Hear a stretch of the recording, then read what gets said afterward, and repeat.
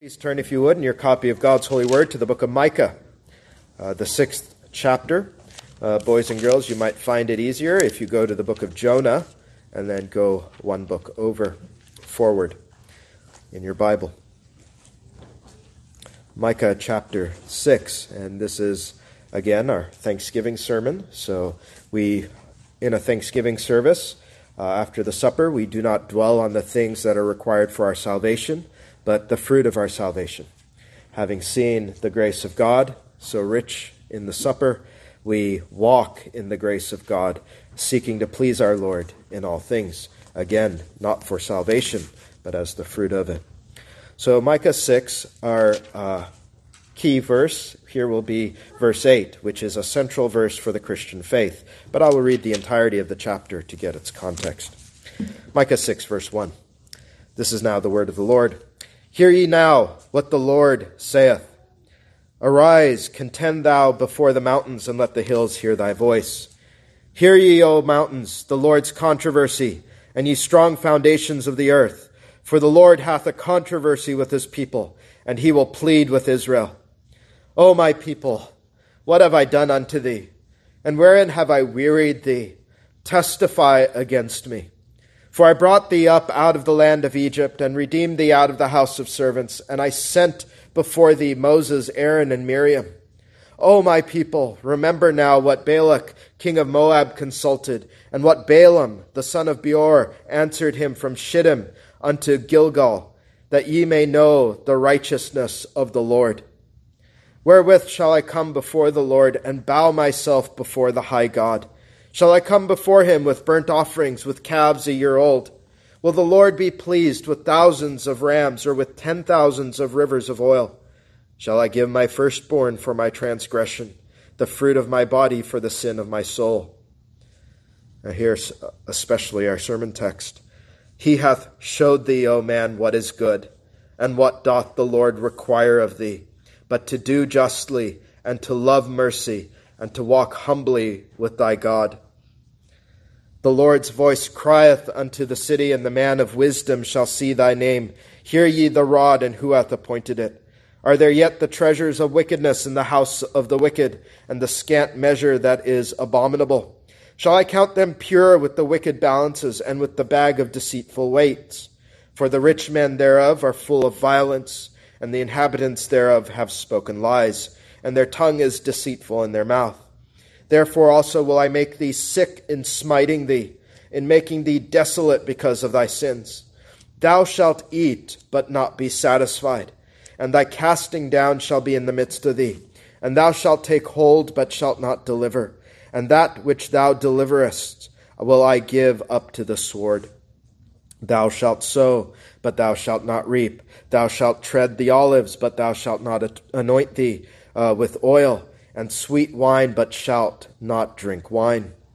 For the statutes of Omri are kept, and all the works of the house of Ahab, and ye walk in their counsels, that I should make thee a desolation, and the inhabitants thereof an hissing.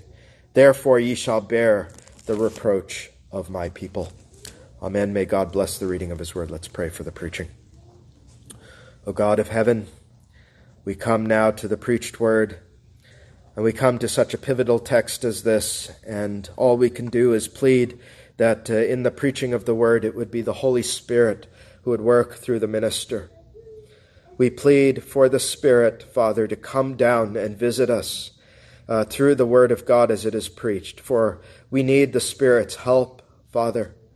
What a challenge a text like this is to our souls, even the redeemed. Lord, we often do not want to walk humbly with our God. And so would you smash the pride of man that is here, that we would walk with humility before God all the days of our life. And we pray then for the ears that will hear, the hearts that are here, that they would be opened to the preaching of the word. And we pray, O God, that you would do this, that Christ would increase, and we would all diminish, and we would see the glory of our Savior. So as we come to the text, Father, and it preached, we pray and plead, open thou our eyes, that we may behold wondrous things out of thy law. And we ask this for Jesus' sake. Amen. Our theme this afternoon deals with both being good and doing good. And for some reason, many Reformed people today, Christian people, seem allergic to this very idea, that the Christian is both to be good and do good, that the regenerated soul can be good and do good by the Holy Spirit's power. This is the fruit of a regenerated heart, to be able to do that which is good. And not only are we able to do what is good, according to God, but Christ, here's the thing, expects it of us. James 4:17, if you feel like I'm in the Old Testament and you have a wrong view of the Old Testament, let me just tell you what James says in your New Testament. James 4:17 plainly says, "To him that knoweth to do good and doeth it not, to him it is sin." God has the same expectation as Micah 6 verse 8 in the New Testament. He's very clear on these things, that God expects the Christian to know what is good, and he will define that for us today, and also to be good. And this is our reasonable service, beloved. Not, again, as has been prayed so fervently, to earn our salvation, and not either to maintain our salvation, but really the fruit and the byproduct of the saved soul that desires, and here's the thing, to walk closely with Jesus Christ as a response to his mercy, out of thankfulness for all that the Lord has done for us. And this great motivator, right, of the love of Christ is what the Apostle Paul said in 2 Corinthians chapter 5, constraineth us, or compels us, right? For the love of Christ constraineth us, that they which live should not henceforth live unto themselves, but unto him which died for them and rose again. In other words, the Christian humbles themselves before God to no longer live for themselves, but to live for the one who died for them, who loved them, and rose again from the dead. And you have seen, right, this is why it's called a Thanksgiving service historically. You have seen this morning the love of Christ on display at the Lord's table. And what does that love then constrain us to do, right? If you've seen the love of Christ, it constrains you not. This is a constraint put upon you by God, not to live for yourself, but for the one that you saw broken before your very eyes, as though crucified before you. And this text is a foundational text here in Micah 6, verse 8. It is a foundational text in many confessions of faith, in many commentaries on the faith itself. And we really should have a great interest in the text, right? Because he asks you the question, what doth the Lord require of thee? And he expects you to know the answer. What does he require of you, right? He's very plain here. And every Christian has to know the answer to the question. So this is a foundational text before us. It is meant to be memorized. It is meant to be studied. It is meant to be meditated upon. It is very critical for the Christian life because God himself says it. And this text, if nothing else, will teach you that the Christian is to study what is good. He is to know, or she is to know what is good, and then he or she is to be good. As a response, as you'll see the flow of the text, as we have read it, as a response to the mercies of God that they have received in Christ. And by grace received, as you have received in the supper, you are to exercise it by walking in such ways. And so with that introduction, our theme is this.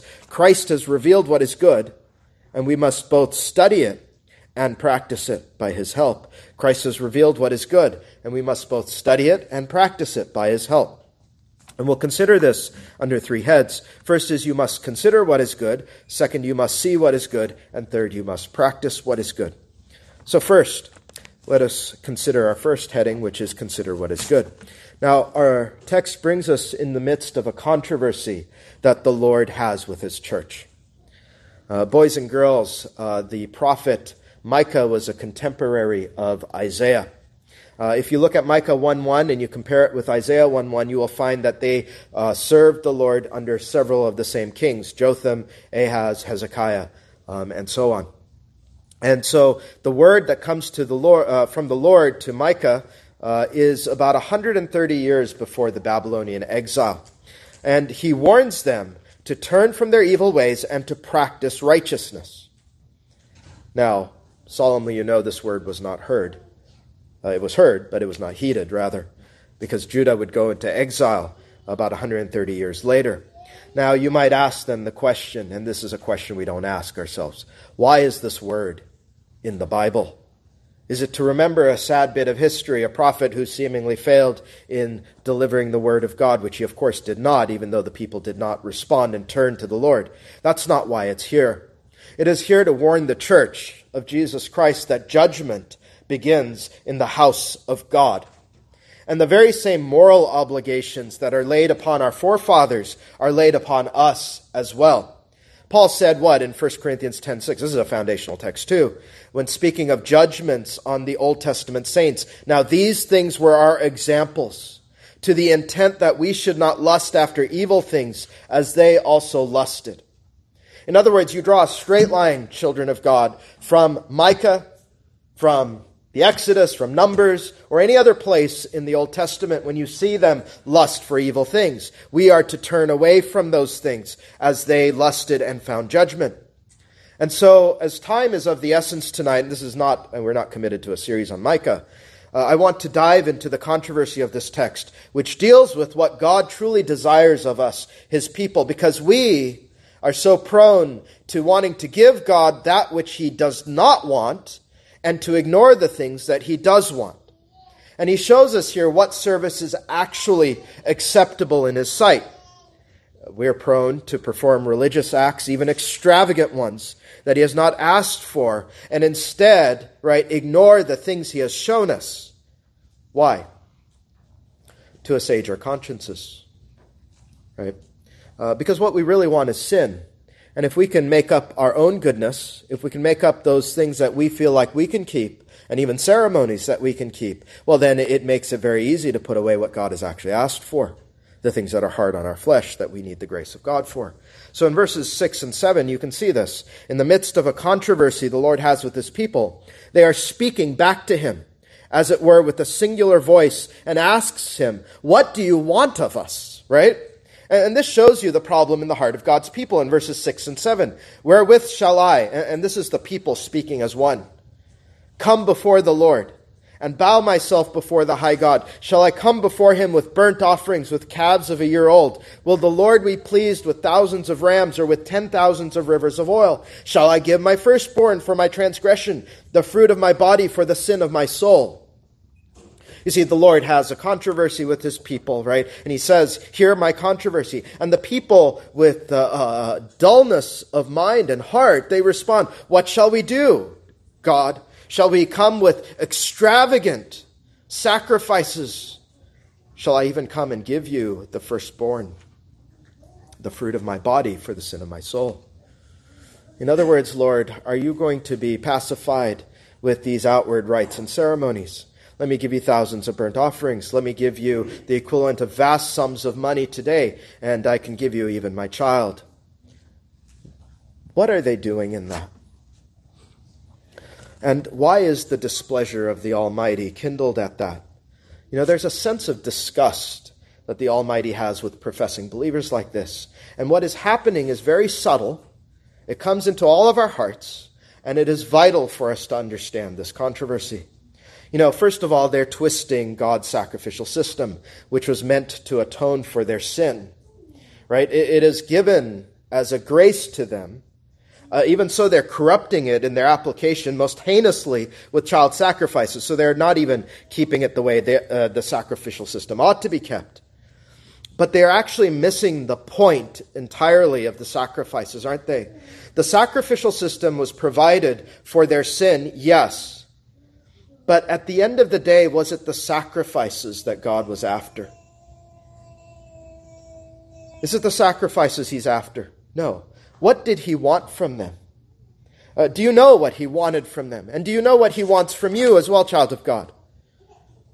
He wants their heart, and he wants their heartfelt obedience. This is what he wants. He wanted them, out of love to him, to be good and to do good. He had already shown them this, and this is one of the reasons why. He has shown you what is good in 1 Samuel 15:22. To obey is better than sacrifice, and to hearken than the fat of rams. Right? This is what he is after. And it is this fundamental and foundational principle that undergirds the entirety of this text, right? He wanted them to, and here's the verb, humbly walk in verse 8. And with whom? With him. Right? This is what he wants of them. He doesn't want you to paper, and me either, to paper over our evil with ceremonies and rituals. Right? Certainly not those he has never asked for. And so this is the fundamental, this is the practical principle that every Christian must know. It is very tempting to assuage our conscience with outward ceremonies than to actually do what God wants. Right? By God's grace. And this is why you will find, and I'm going to link this theme to a couple of weeks ago, why in the church you often find crazy ceremonies and then multiplied. Things the Lord has never asked for. You might even put yourself into verses 6 and 7. Why is there a thing called Lent? Why is there a Mass? Why are there a multitude of other superstitions that have plagued the church? Because of the principle of this text. It is easy to assuage this conscience with ceremony rather than actually do what God has said is good and right in his eyes. And this is the temptation we must all be aware of, friends. You know, in God's wisdom, God's worship is prescribed as merely as what he commands to minimize this temptation. As he says, he hath shown thee, O man, what is good. And one of the reasons, as I mentioned on our sermon on preaching, you find in very liturgical churches, in their church services, a multiplication of unauthorized ceremonies and so-called holy days, is because man wants to assuage his conscience so that he doesn't actually have to give up his evil through a pretense of ceremonies and rituals. Right? And that's what's happening in verses 6 and 7. But I would just say to you, Reformed Presbyterians, you cannot totally remove this temptation, even with the regulative principle of worship. Right? Lest you think, and I think either, that we are safe, brethren, that we celebrated communion with a common cup, right? We only will sing the Psalms in worship, and so then what? We can live like heathen? No. We ignored the plain precept, be ye holy, for I am holy, at our own peril, right? In other words, just be mindful of this. You can use your church attendance. You can use coming to prayer meetings. You can even think of coming to the Lord's table and use those things as a cloak for evil. Right? You can be proud of the church services and the church that you're part of and so on and so forth, and still use that as a pretense for doing evil. So let's connect this text to ourselves as we think of our Lord Jesus' sacrifice. You saw it at the Lord's Supper, right? Christ broken and bleeding for our sin to forgive us. You know, can we simply plead the sacrifice of Christ and have absolutely no interest in being good, in doing what is right in God's eyes? No. You know, it's very easy to fool yourself, beloved, that you are drawing near to God, while as a matter of fact, you are walking away from him. Right? He says, humbly walk with thy God. And it's very easy when we are disobedient, right, to the Lord, to fool ourselves. I came to the Lord's table. And then you walk and you live as a heathen. Are you really in communion with the Lord? No. Right? And let us remember, let me give you two more witnesses, right, that you are not saved from sin to walk in sin. Romans 6, 1 through 2. What shall we say then? Shall we continue in sin that grace may abound? God forbid. How shall we that are dead to sin live any longer therein? Right? If you have said, right, I am crucified with Christ, you are dead to sin. How can you walk any longer therein? Or more solemnly in Galatians 2:17, and this has been a verse that often has such gravity that we ignore. But if while we seek to be justified by Christ, we ourselves also are found sinners, is therefore Christ the minister of sin? God forbid. You know, child of God, would you live for what he suffered and died to free you from? And would you then, as you continue to walk in sin and say, you know what, Christ, he'll forgive everything, right? And of course we know, tender conscience, that Christ will forgive everything, but a soul who is presumptuous in that way, who'll say, I can just go on sinning because Christ has forgiven me, that presumptuous sinner, right, is what he is saying, or she is saying, is Christ is the minister of sin. That Christ, and this is a blasphemous thought, right, enables my sin. And that is an awful, horrifying thought that the child of God ought to put away, right? If we love Jesus instead, the love of Christ constrains us, is what the apostle says, that we should no longer live for ourselves, but we should live for him. And how do we live for him? We live for him in holiness. We give our lives as a living sacrifice consecrated to him. Romans 12, I beseech you, therefore, brethren, by the mercies of God, that you present your bodies a living sacrifice, holy, right? There's that word, holy, acceptable unto God, which is your reasonable service. And be not conformed to this world, but be ye transformed by the renewing of your mind, that ye may prove what is good and acceptable and perfect will of God. That should show you and provide enough witnesses to you to prove the doctrine of Micah 6 verse 8. He has shown you, O man, that which is good. What does he require of you? But to do justly, love mercy, and walk humbly with your God. Now I want to be very plain again. Our text does not speak of how we are saved. We are saved entirely by the work of Christ, right, who forgave our sin, imputes his righteousness to us, by which we receive by faith alone. Right, even in our text in verse 4, God reminds them that he had already saved them and redeemed his people. For I brought thee up out of the land of Egypt and redeemed thee out of the house of servants, out of slavery, out of bondage. He has reminded them that not only then, he has saved them time and again. He reminds them of Balak as well after that. He is the God who saves his people unilaterally. When we were without strength, Christ saved us. And we are saved because Christ is the one who keeps the precept here of doing justly, love mercy, and walking humbly with his God. He did that all the time. Yes, very good. That is our gospel hope, as we heard this morning.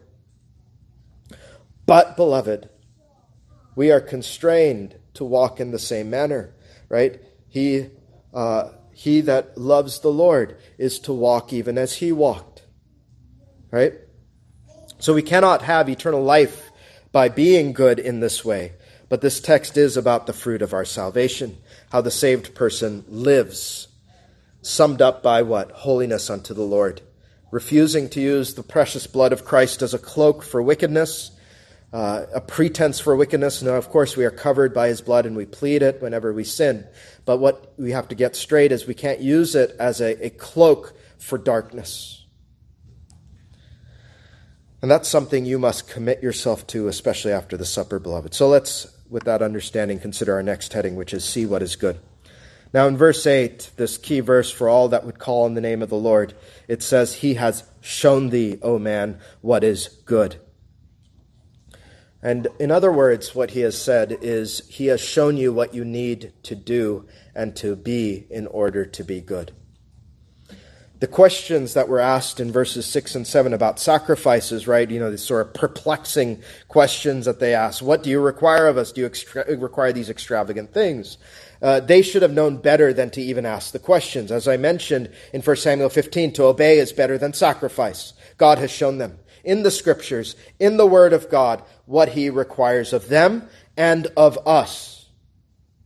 What does that teach you, beloved? That you need the word of God. You need the word of God to know how to do good. The scriptures alone are sufficient and plain in teaching what God requires. 2 Timothy 3:16 and 17, and young boys and girls, I hope you have memorized this or know it at least, that all scripture is given by inspiration of God and is profitable for doctrine, for reproof, for correction, and for instruction in what? Righteousness, isn't it? That the man of God may be perfect, thoroughly furnished unto what? All good works. Right? Isn't that what he is saying here? He has shown you, O man, that which is good. It's not far from us, is it? It's very near to us. It's right here on the pages that most of you have laid out on your laps right now. Everything you need for the service of God is found in the Bible, and in the Bible only. whether it is for the worship of God as we are worshiping now, or how to live righteously. All is found here in these words. He has shown you what is good. In other words, there is no point in you asking, how do I live for Jesus? What will I do? What shall I render unto the Lord? Right? Shall I make up, or can I figure out what is good in his eyes? No, you can't ask that if you will not pick up and read. Tolle lege, right? Take and read. That was what was obnoxious about the people of God and our own sin as well in Micah's day. They did not need to invent anything. They most certainly and most definitely had no need to go and sacrifice their children, which if they had taken and read the word of God would have known as an abomination to the Lord. They wouldn't even mention it in jest. Though in that we do remind ourselves that the Lord has provided the sacrifice we need for our sin, right? That he gave his only begotten Son. He's given his firstborn. So we never dare ask the question, shall we render our firstborn to the Lord? Right? He's given his firstborn, and you take and read and see that too. In Micah's day, they would have known that, right? The sacrifice of God, not only is it a broken and contrite spirit and heart, but they would have seen Isaiah's prophecy of the suffering servant who would be the sin bearer, sacrifice for the sins of his people. He says, I have taken care of the sacrifice that you need. When I bring my firstborn into the world to be slain for God's people, as you saw at the table, that even in Genesis 3, I have shown you that my son, the seed of the woman, would be bruised for the iniquities of my people. Tolle lege indeed.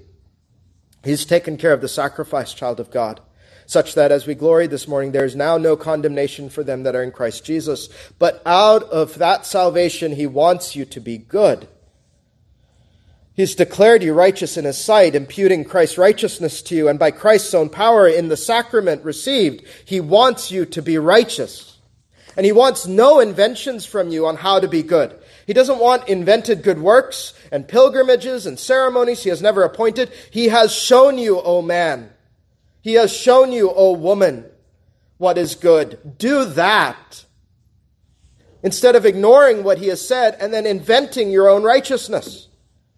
It is your solemn duty to begin here, and mine too, to see what he has shown you. If he has shown you, you must see what he has said. You must know the word of God. You must study the word of God, and not abstractly so. You must see the word of God. You must see what is good, and you must see your own life. And you are to examine your life in view of it. Not just peer at the word of God as an ordinary book. But in some ways, you are to put yourself in the scales against the word of God, and you are to measure it against you. You have to ask yourself, where is my life in comparison to this word? Where am I in the balance and found wanting? Right? And wherever that is, I am to repent by God's grace and have new obedience by his grace as well. Remember, he has shown you what is good.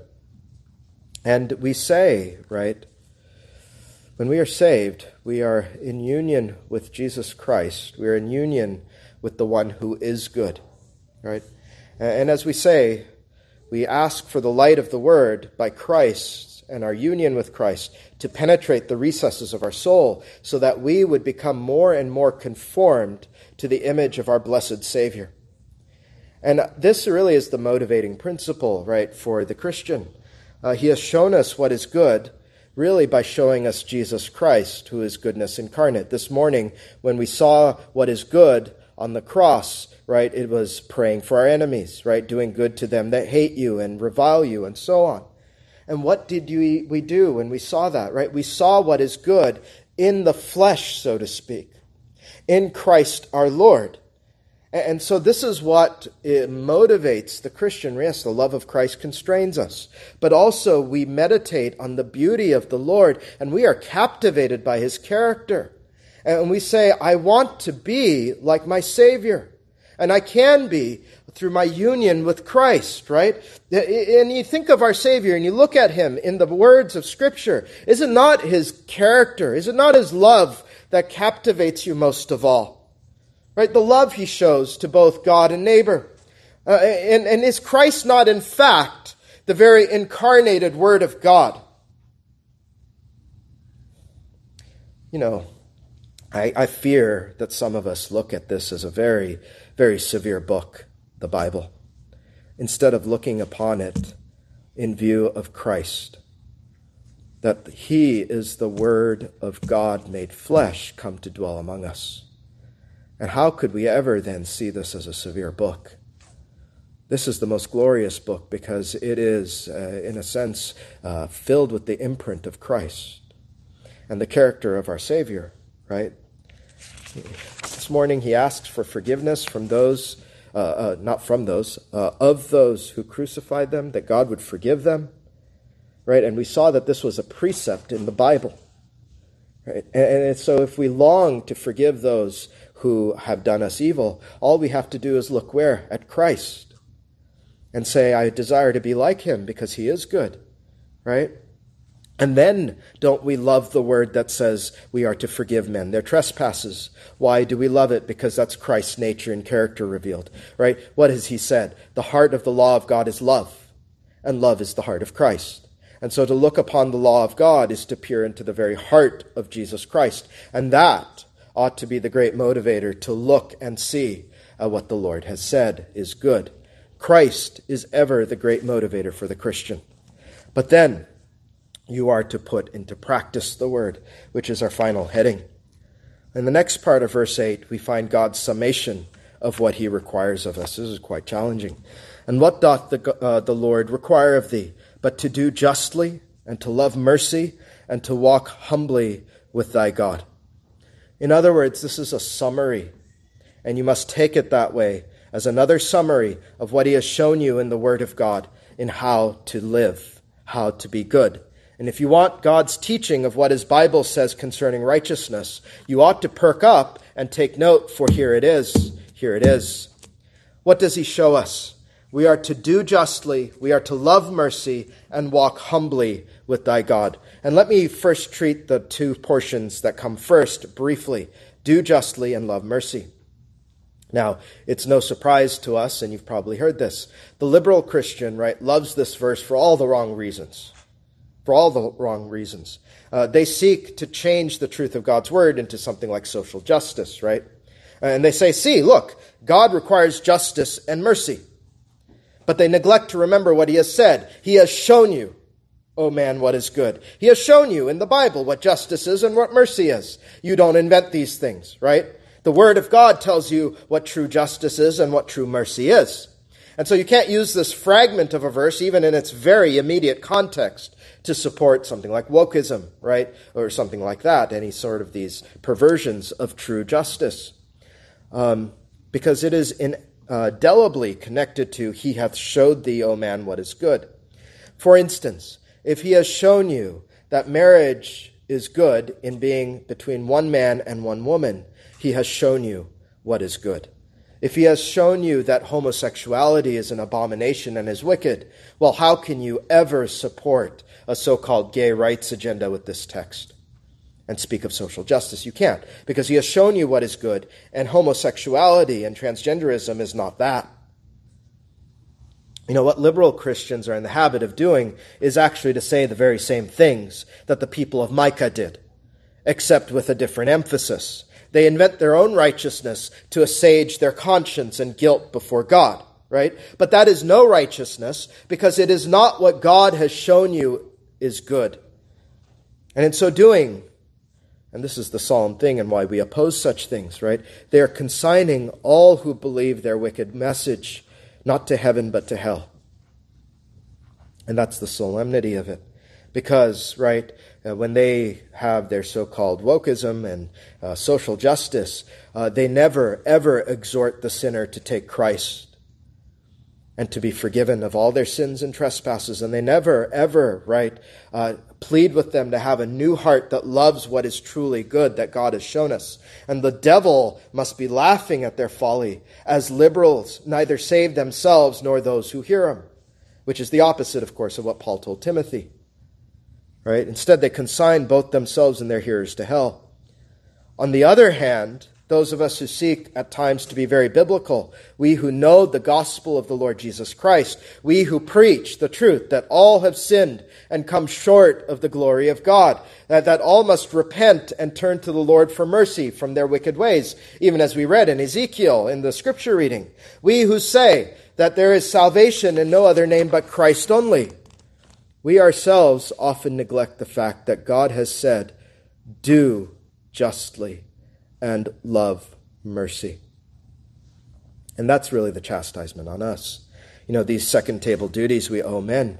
That's a terrible thought, isn't it? That we ourselves are often guilty of this, of not doing justly and not loving mercy. We are not to fall into that evil, even as James exhorted us in his own epistle. We are to care for justice. We are to love mercy and not run to condemnation first and foremost. And so first, here he says in this triad, you and I are to do justly.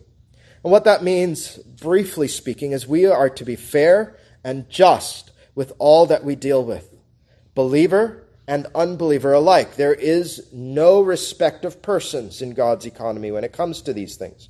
Right? I once knew a man who felt to pervert the word of God, that he could lie to unbelievers with impunity.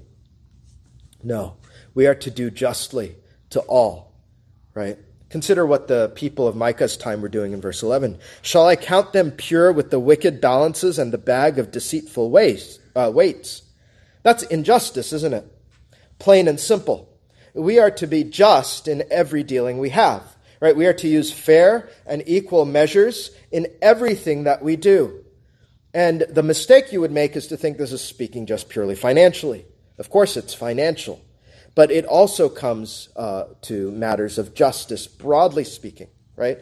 We are not to have one measure for one group of people, or even ourselves, and we'll get to that in a moment, and then for another.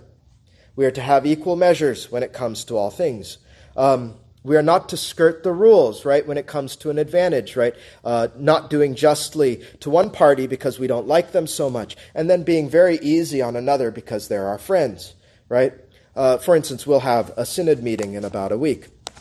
And what great temptations there are in our courts, even among godly men who come there, is that it is sometimes very convenient. We're tempted, rather, I should say this. We seek to go against this. The temptation is to conveniently forget certain rules that apply when it would advantage another party, and then apply them to ourselves when we feel we would get the advantage. Right? This is unjust.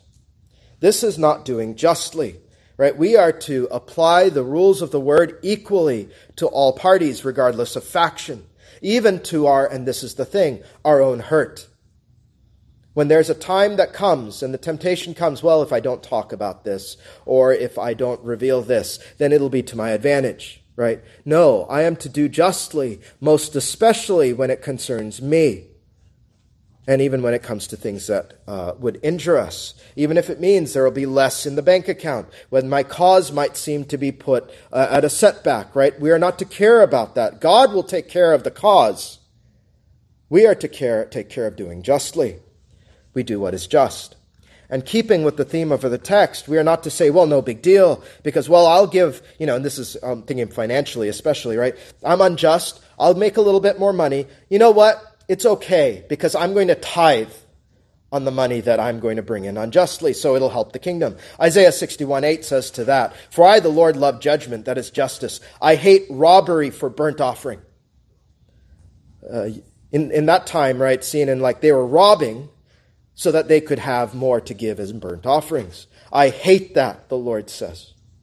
Right? Don't think that you can be unjust, you can take and you can steal, and then assuage your conscience, right? This is the whole point of this text. I'm going to assuage my conscience by giving a lot to God.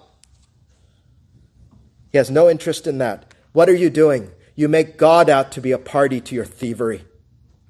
And he has nothing to do with that. He doesn't want your blood offering. Then he says, love mercy.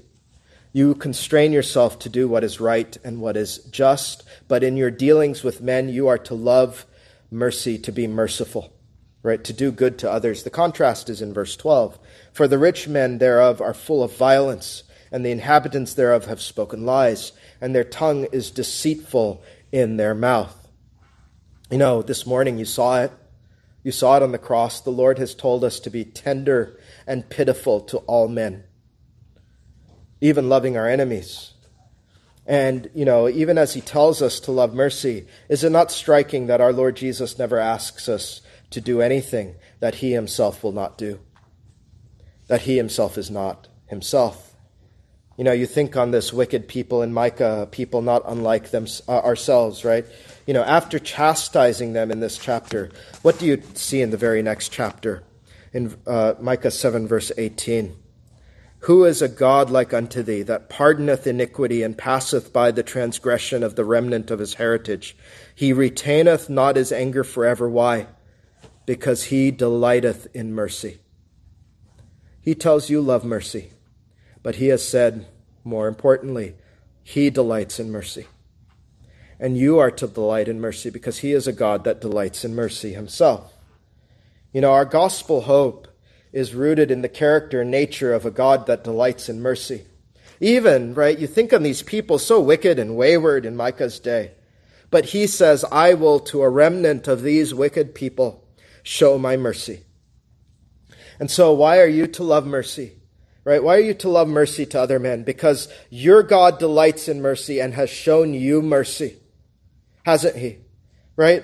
You who deserve wrath, Christian, me too. We have received mercy, not from a God who hates to show mercy. Could you imagine if God hated showing mercy? We would all be lost. But he is a God that delights to show mercy, even to his own hurt, which he showed you, O man, when God incarnate laid his life down for you on the cross. Because why?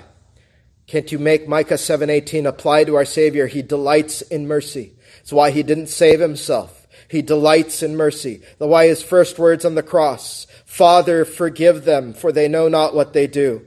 He delighted to save you out of his merciful heart. And then you think on the parable of the debtors. He is so merciful and he is so full in his salvation, even forgiving the sin of crucifying God. What does he say to those who will not delight in mercy?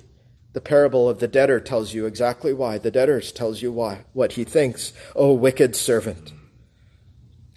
And Psalm 18:26 reminds you, with the merciful thou wilt show thyself merciful. Take up James and hear James 2:13. For he shall have judgment without mercy that hath showed no mercy, but mercy rejoiceth against judgment. As the Savior promised in the Beatitude, blessed are the merciful, for they shall obtain mercy. The heart of the Christian towards personal offense is mercy. A willingness to forgive, right? Knowing that vengeance belongs to the Lord. And I think what is most convicting here in this text, at least for me, in do justly and love mercy, is that we often are in the habit of not loving our neighbor as ourselves. Let me explain. This is what we want for ourselves from others, right? That they would love mercy and they would do justly towards us, right? But what we are in the habit of doing is loving mercy for ourselves and wanting justice done to others, especially in matters of transgressions against ourselves, right? It's always mercy for me and judgment for you. And what we are to do is we are to love mercy not just for ourselves, but also towards others. We are not so keen on doing what is just to others as well, giving them their due, what is obligated to them. And maybe this is why Christ's simple golden rule is the most convicting rule of all. And this is why we so greatly needed Christ this morning. But he did give us a new heart if we are born again to love these things and desire these things, to do justly and love mercy. These deal with second table matters of what God requires of us, of loving neighbor. But the verse culminates with walk humbly with thy God.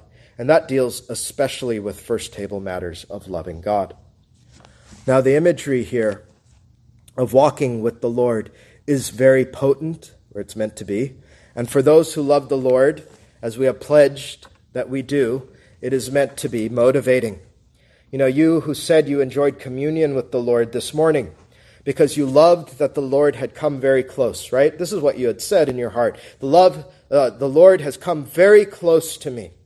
He has come down from heaven, and he has met me at the table, and I have had communion with the Lord Most High, and you loved that he was near you. Now, I guess the shocking thing would be, why then would we not walk with him if we actually say these things, right? Because what does walking with him imply? That we are very near to him, right? If we have had communion, which we have desired, how do you maintain fellowship with Christ, brethren? But by walking with him. It absolutely makes no sense, and you show yourself to be the double-minded man or woman when you say, I want communion at the table, but as far as walking with Christ, being near to him, not so much. And it actually shows that we are hypocrites, isn't it? You know, when you think of Enoch, right, what do you think of? You think of the man who walked with God, right? And I was thinking about this. Almost every question I have from others about Enoch is about the fact that he never died. Instead of thinking, wow, this man walked with God so closely. How did Enoch do that, Pastor? How did he manage that? Instead, our curiosity is tickled, isn't it? What is it? Did the man die? Did his body go to the grave? Was he taken up in soul only?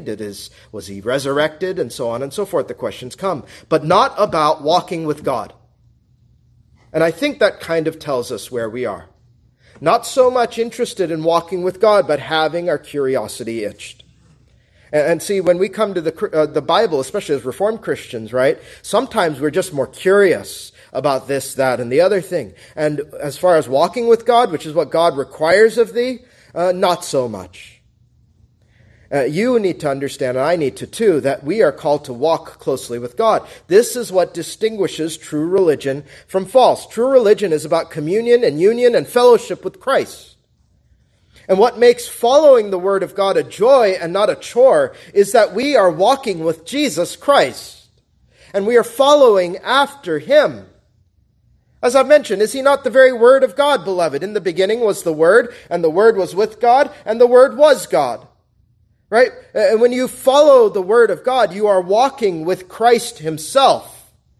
And that fact should change our perception of the Word and the law of God. We walk with Christ. And he says, not just walk. There's a tenor here. Walk humbly. Right? You're not to be the pride-filled person who has a thought in their mind that they know better than the Word of God. Right? That's pride. You will never walk with the Lord if you do not submit your conscience, you don't submit your heart to the very Word of God. Right? There are many here, not saying here, there are many Christians, and maybe here, who often think that they know better than God, saying things like this. Well, I believe God is going to accept this and that. And the other thing, I believe what God wants of me is this or that. I believe God wants me to, and you hear this all the time, divorce my husband or divorce my wife.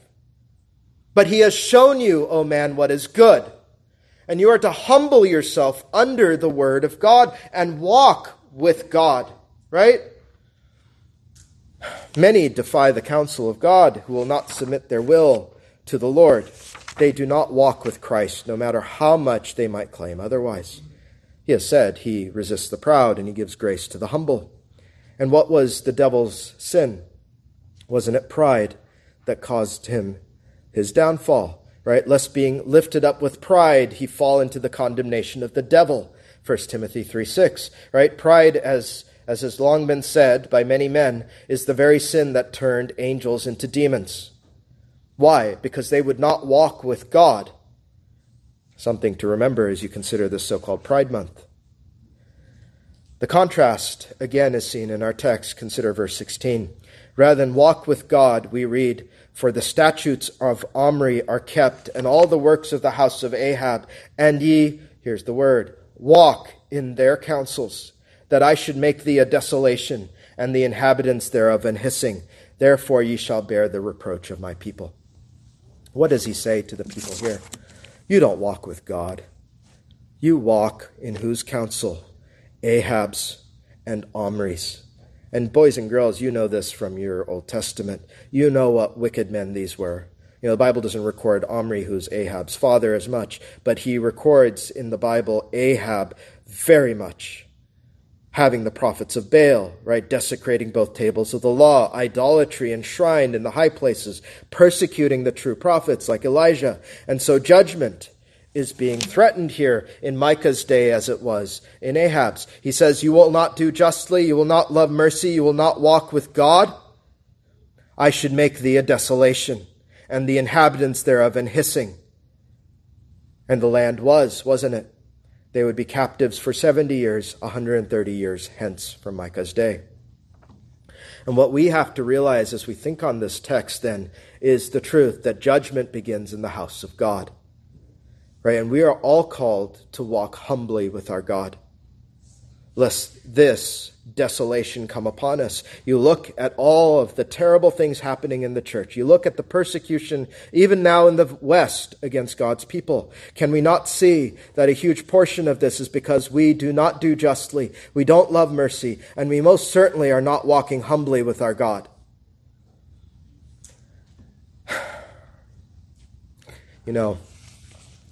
He was very merciful to preserve a remnant and restore them, because he delights in mercy and he cannot deny himself. But beloved, just as it was for them, he can bring us very, very low.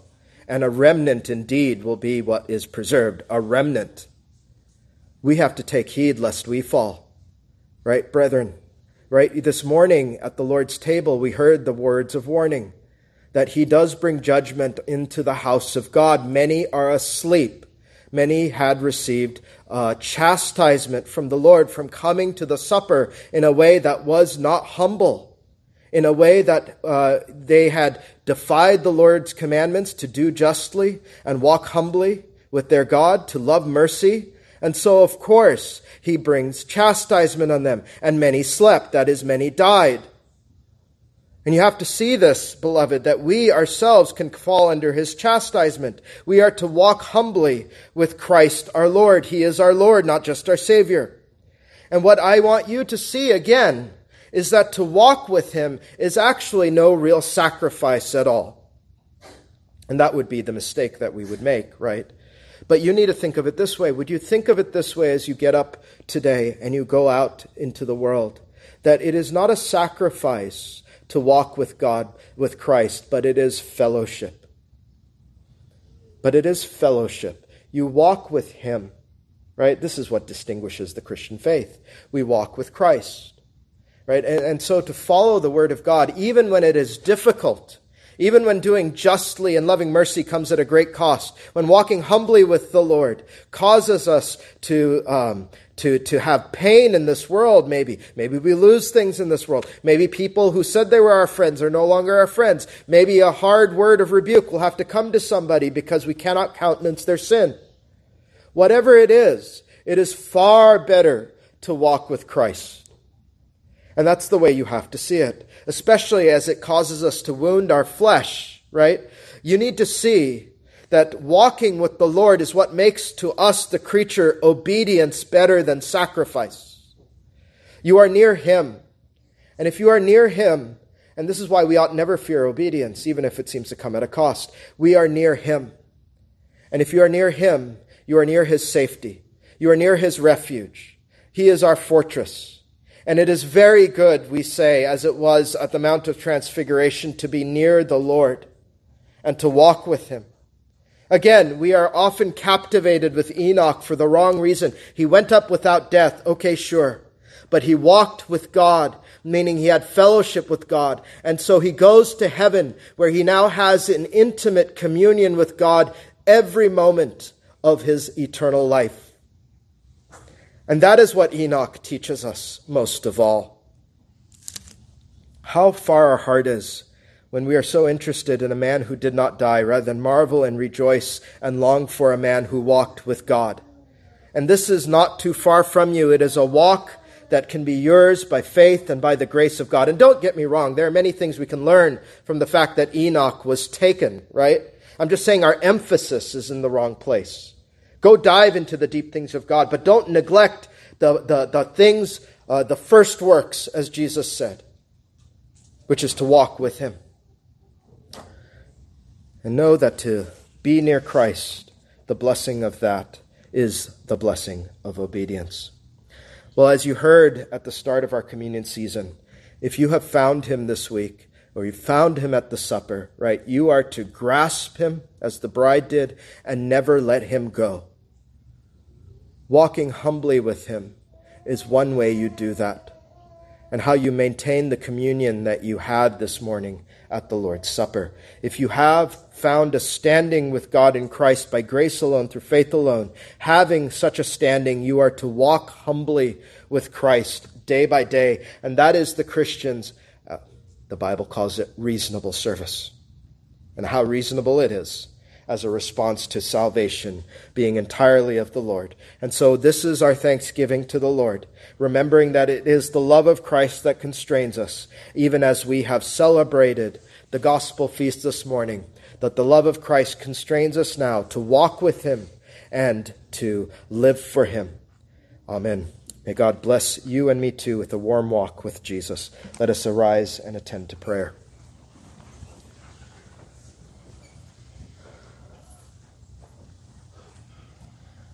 O Lord our God,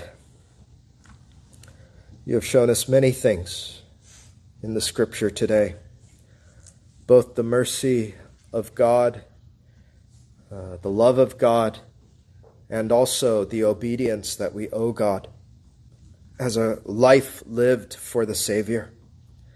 Help us to live lives crucified for Christ, that we would put ourselves to death, that we would walk humbly with our God. And help us to enjoy it as fellowship with Christ. Even when it comes at a great cost to our flesh, may we rejoice in that. When we lose things in this world to walk with Christ, may we rejoice in that we were counted worthy to suffer for his name. And when we suffer even the reproach of family members for walking close with Christ, may we rejoice in that as well, knowing that to be with Christ is far better, that to walk humbly with him is the place, the true place of safety and refuge. May you then bring our wills in conformity to the Lord Jesus, and may we look on him as he that is good, and may we then look upon him that is good and resolve to do good and be good, knowing that for those of us who know to do good and doeth it not, to us it is sin. But let us resolve to live this way by the grace of God and not the flesh, that we may live lives that are pleasing to God. We ask this in Jesus' name. Amen.